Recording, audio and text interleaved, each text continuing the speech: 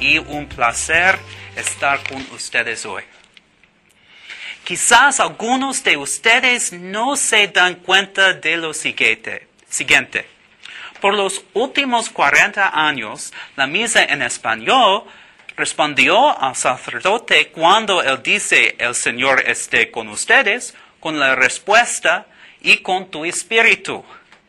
Hasta diciembre del año 2011, la respuesta en inglés era, y también contigo. Decimos ahora lo mismo en inglés que en español. Esto es un cambio dramático. Me gusta la idea de reconocer el Espíritu de Dios cuando nos saludamos unos a otros. Oiremos a San Pablo utilizar la misma frase cuando nos saluda en la segunda lectura de hoy. Algunas veces el Evangelio de Lucas es llamado el Evangelio del Espíritu Santo.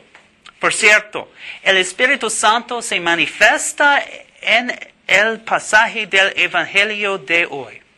Nosotros celebramos que Jesús encargó a un grupo de discípulos para que fueran su grupo de avanzada de los pueblos que planeaba visitar.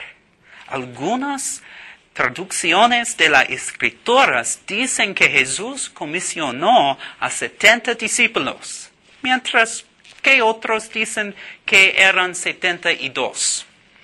Creo que tenía 70. A causa de un evento que ocurrió en el monte Sinaí, escrito en un libro de la Biblia llamado con ironía, Números. La Escritura dice, Yahvé le respondió a Moisés, júntame 70 ancianos de Israel y llévalos a la tienda de citas, que se paran a tu lado. Bajaré y hablaré contigo.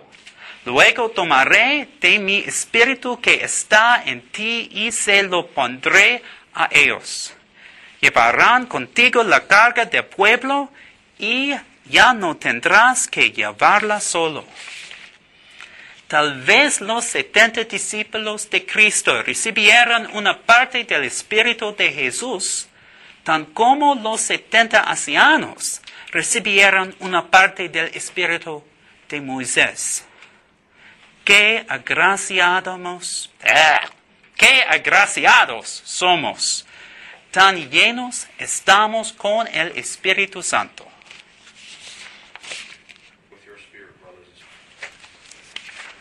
En el pasaje del Evangelio de la semana pasada, Jesús fue rechazado por los habitantes de un pueblo samaritano.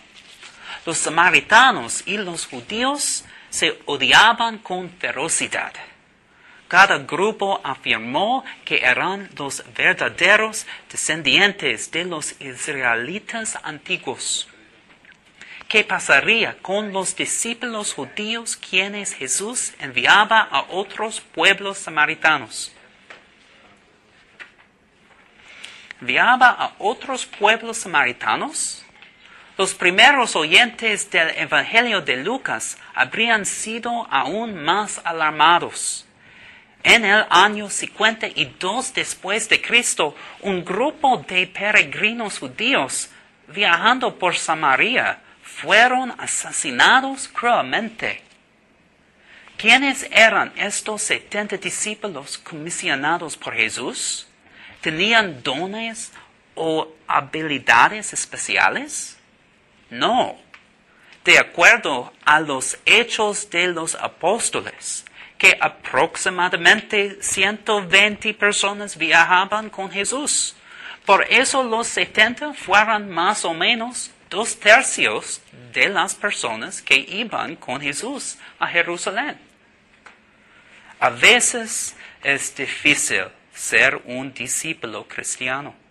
Mientras que muchos de nuestros hermanos y hermanas cristianos aquí en Tennessee son de mente abierta, los demás esperan que nosotros adoremos a Dios de una manera determinada y que creamos ciertas cosas.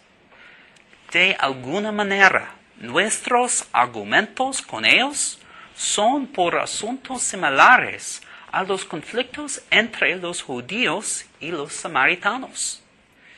Y aquí en la cárcel, yo imaginaría que hay un montón de presión a ser duro, macho y independiente.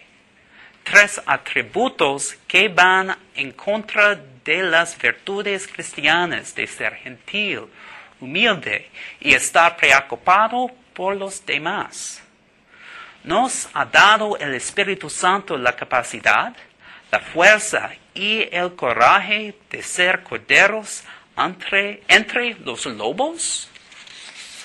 Sí, el Espíritu Santo nos ha dado los dones necesarios.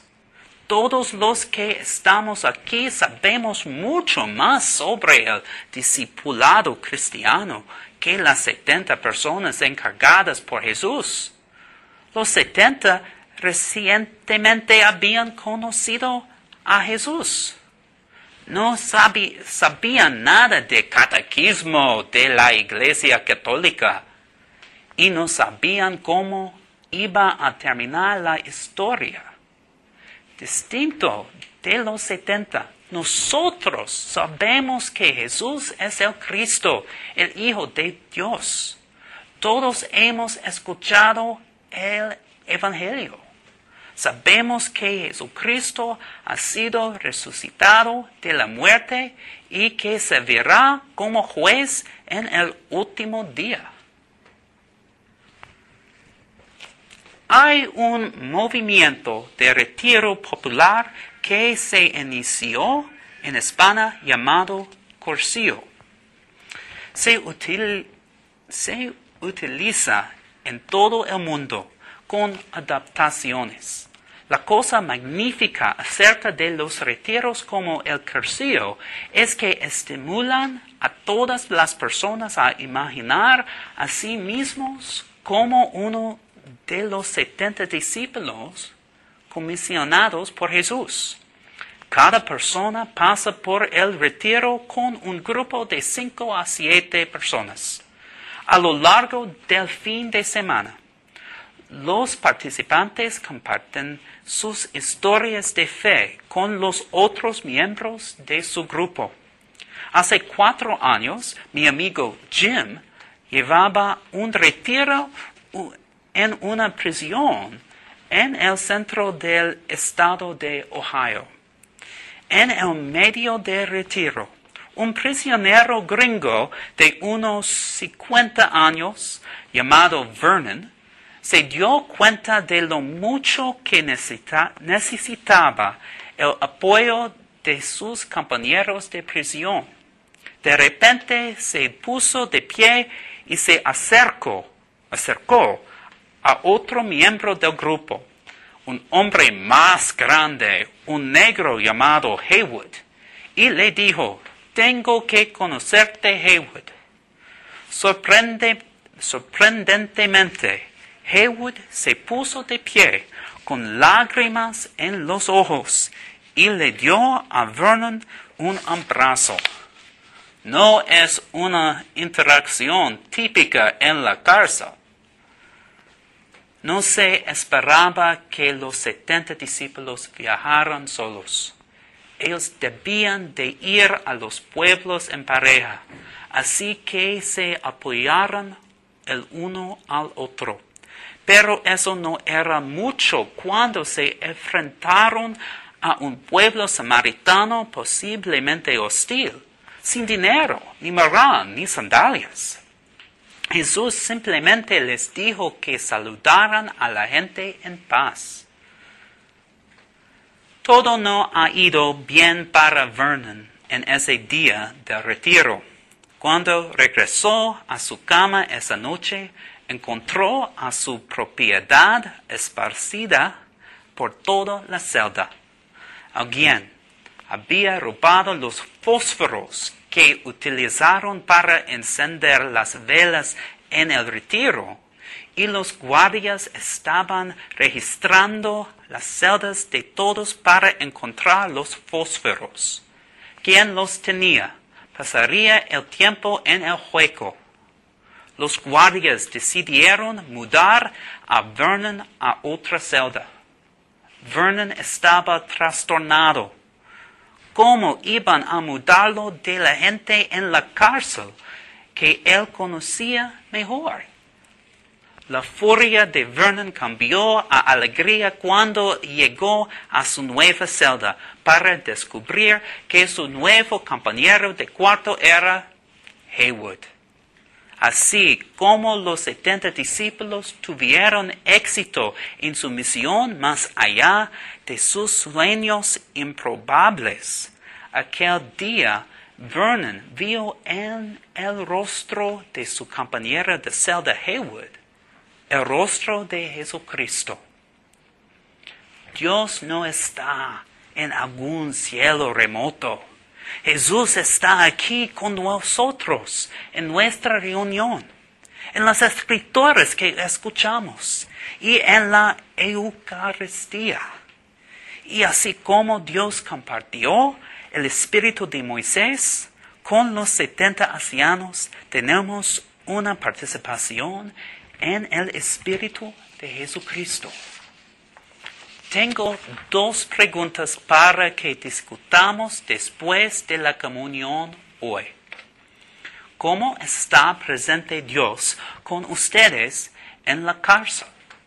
¿Y cómo afecta la presencia de Dios lo que vas a hacer hoy?